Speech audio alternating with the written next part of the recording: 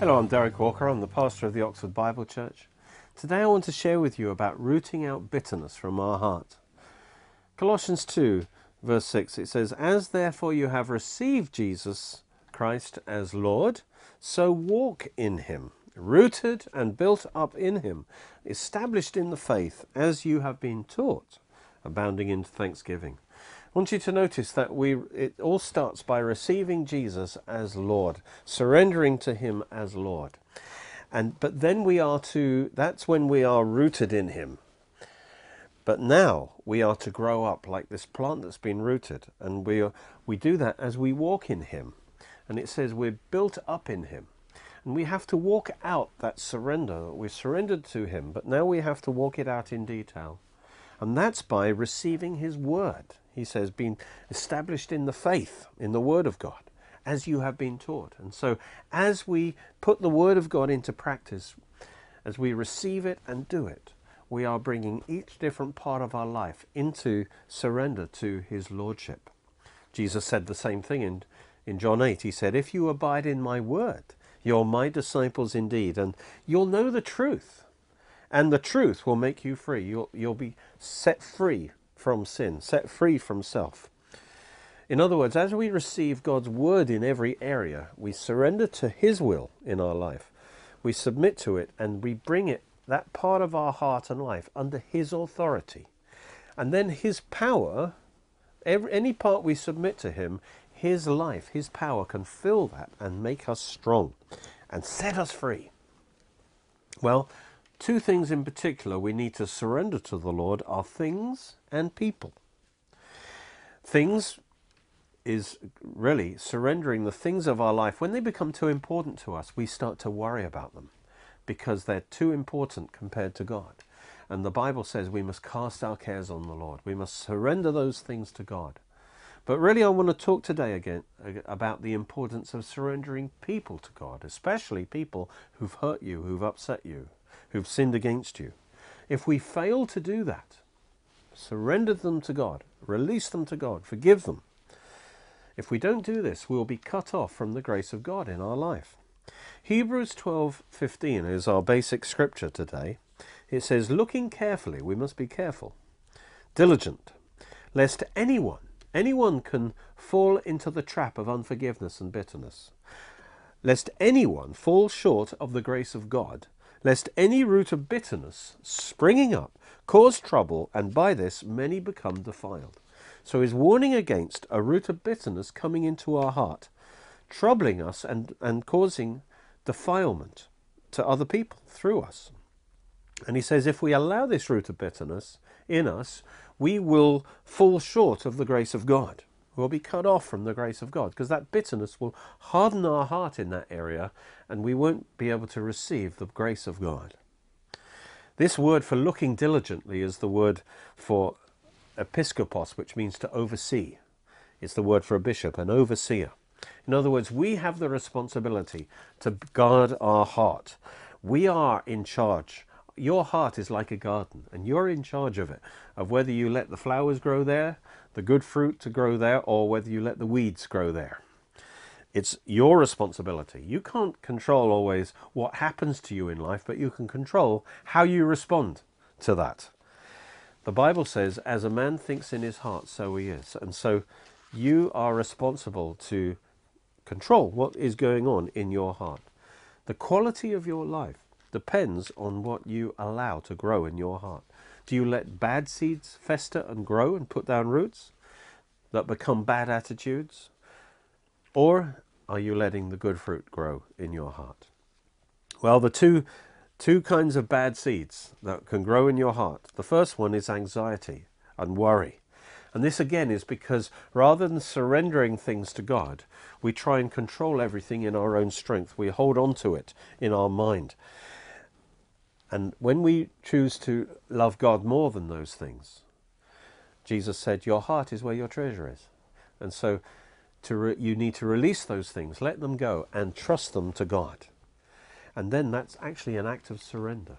Peter says, humble yourself under the mighty hand of God. It's an act of surrender that he may exalt you in due time, casting all your care on him, for he cares for you. So when you cast your care on him, you're surrendering those things to God. You're putting them into God's hands. And when you surrender to God, those thoughts, those anxious thoughts to God, and let go of your pride that you've got to control it all, then God's peace, his presence, his assurance can fill your heart because you've put it in his hands. And his assurance tells you he has those things now under control. And that's what Philippians says. Be anxious for nothing, but in everything by prayer and supplication, with thanksgiving, let your requests be known to God, and the peace of God, which surpasses all understanding, which comes from the spiritual realm, is deeper than your mind, will guard your hearts and mind in Christ Jesus. In other words, God's grace can now flow freely because you've surrendered that to God. God's grace can flow freely. He can tell you what to do about it. But if you abide in worry, if you want to keep that control yourself in pride, then you're cut off from the grace of God. And an equally important surrender to God is surrendering people to God, the people who sinned against you. Yes, you can try and hold on to them in unforgiveness. You can, as it were, hold them in a prison in your heart, and you don't want to release them because they don't deserve to be forgiven. But actually, it's you who are the real prisoner. You're imprisoned by your own bitterness. So to forgive is not to say what they did is okay, but it is to release them, to let go of control over them, to surrender them into God's hands. And it's especially important to do this with people who are close to you in your family or close friends, colleagues, because you live with them a lot. And so there's a danger of repeated sin, repeated hurts. And it's that repetition that often causes the bitterness. They have this habit, or they have this way that annoys you, or they constantly do the same kind of thing, and you can become bitter. And so it says, be careful lest any root of bitterness, and this is a picture again of a weed growing in the garden of your heart. If you don't forgive them, if you just bury it, then that thing starts to put down roots. To start with, you think you can control it. No big deal. But actually, if it's in there, it's hardening your heart toward them. And then if they do something else and something else, that the roots grow stronger and stronger on the inside of you. And after a bit, you have a root of bitterness. And that's when a root of bitterness is when you have a fixed attitude, a fixed negative attitude against them. When it gets really strong, then you tend to believe the worst of them. In fact, you want them to fail. You want them to be punished. They can't do anything right. And you're upset if God blesses them. Subconsciously, you want them to be punished. But actually, you're punishing yourself. And you form a bitter root judgment in your heart. And now, whatever they do, even if it's the most brilliant thing in the world, you'll see the negative side of it. And notice it says that this root of bitterness springing up troubles you. There comes a point where, as this root grows inside you, you become troubled. It begins to show on your face. It was hidden before, but now it creates a scowl on your face. You're troubled. You can't sleep properly. You're always thinking about what they did to you.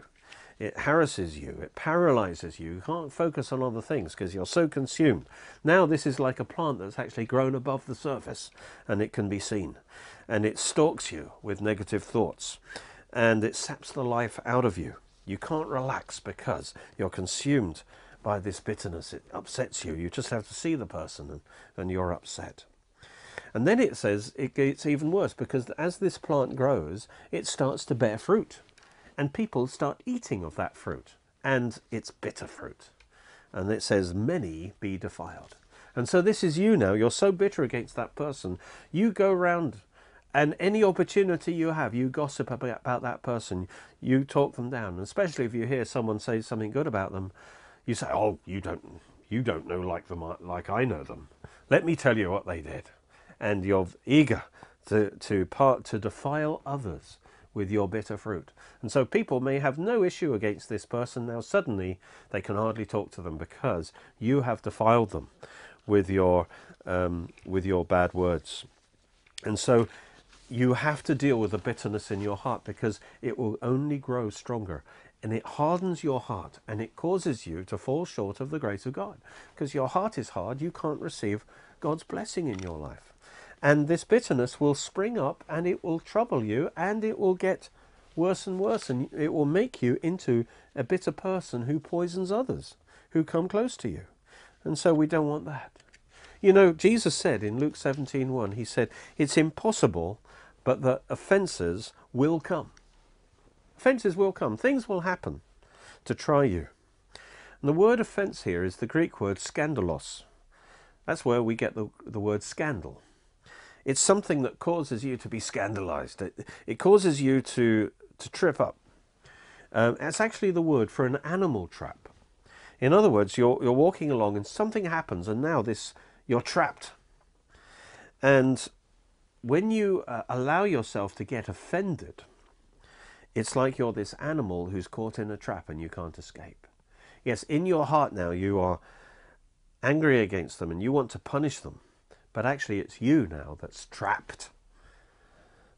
And you now can't do anything in your life because you've been trapped by this offence. So we must be on guard when things happen, to refuse to allow ourselves to be trapped, but to forgive quickly. To get free from offence, we have to hate it, hate the bitterness, and hate what it's doing to us. The only way out of the trap is forgiveness. It's a refusal to hold bitter feelings against anyone. You know, there's some things that I find helpful, motivations, if you like, to motivate me to forgive quickly. Number one, it helps to remember your own sins, how much you need to be forgiven. The Bible says, receive one another as Christ also received us. In other words, Christ forgave us freely. So much. Say he forgave us £1 billion worth of sin debt. Can we not forgive someone else £20 worth of sin debt? And secondly, it helps to realize that if you don't forgive, you'll miss out on many blessings. You'll be cut off from the grace of God. In fact, Jesus said that if you don't forgive others, neither will your heavenly Father forgive you. It doesn't mean you're not saved. It just means that you are cut off from the blessing of God. You're not in fellowship with God. So you hurt yourself when you don't forgive. And also, we become an unattractive person when we don't forgive. We get twisted every time. If we don't forgive, we get twisted out of shape. And so we need to release that control over that person, release them to God, and receive his grace. A third motivation is the judgment seat of Christ. One day we will stand before Christ and give account. And the Bible says that we will receive, James says, we'll receive judgment without mercy if we don't show mercy. So if we are unforgiving towards others, then we'll have a harder judgment. And a fourth reason is that unforgiveness creates sickness in our body. A bitter soul leads to a sick body.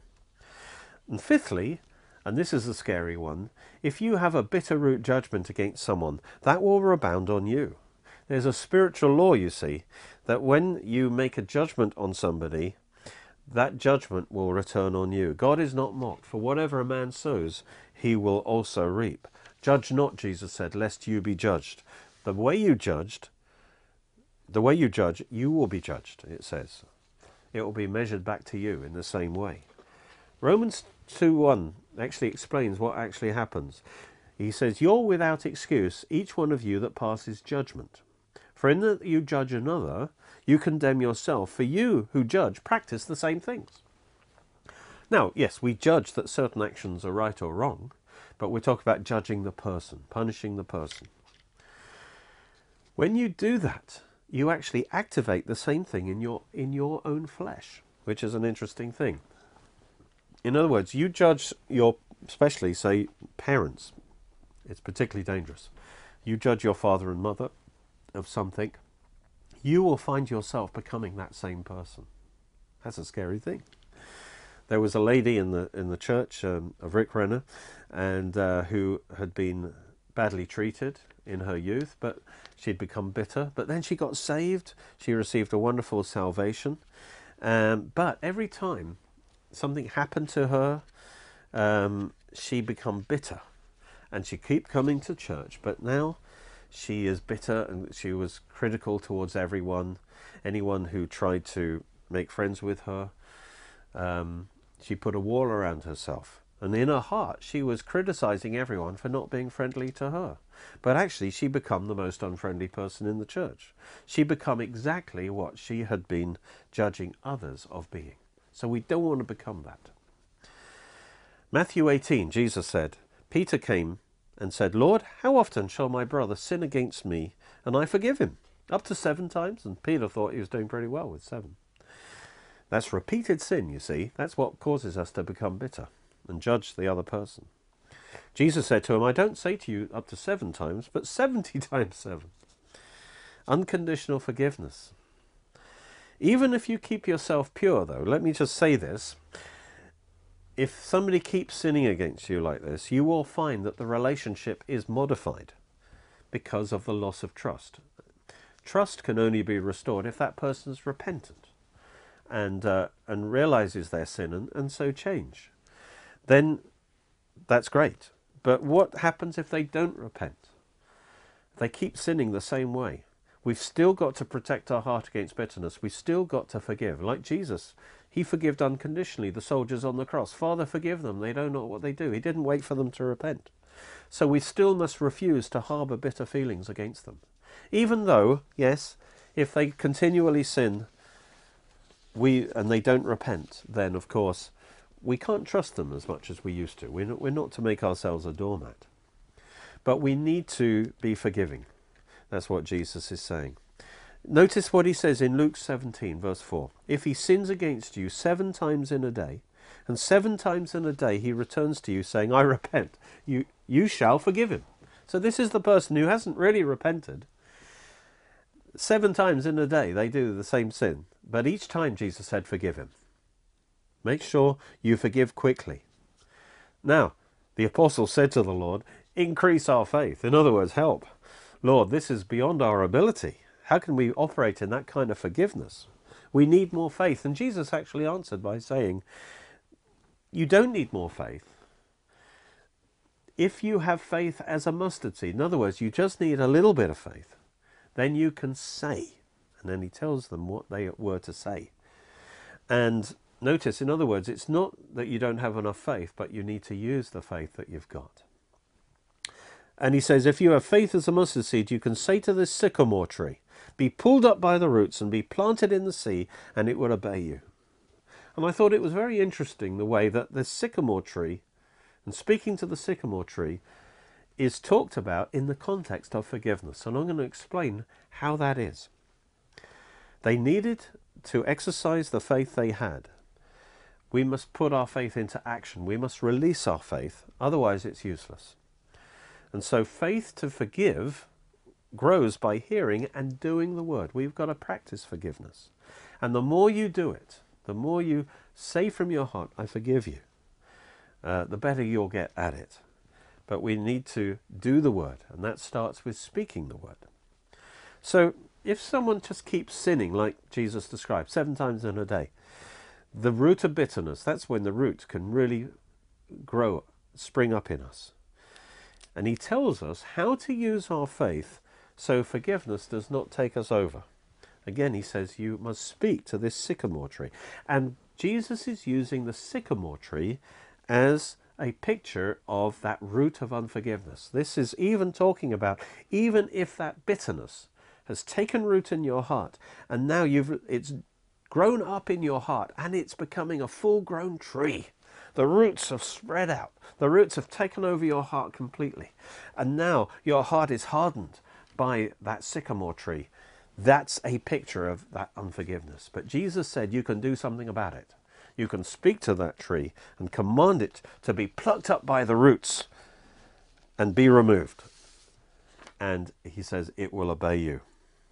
So notice he talks about the fact that there are times when that unforgiveness has gone so deep that we need to, it's no good just cutting off the top of the tree because it will just grow back even stronger. You have to uproot it from your heart completely by speaking words of forgiveness and then also speaking words of faith against that root of bitterness in your heart. We want to talk about that.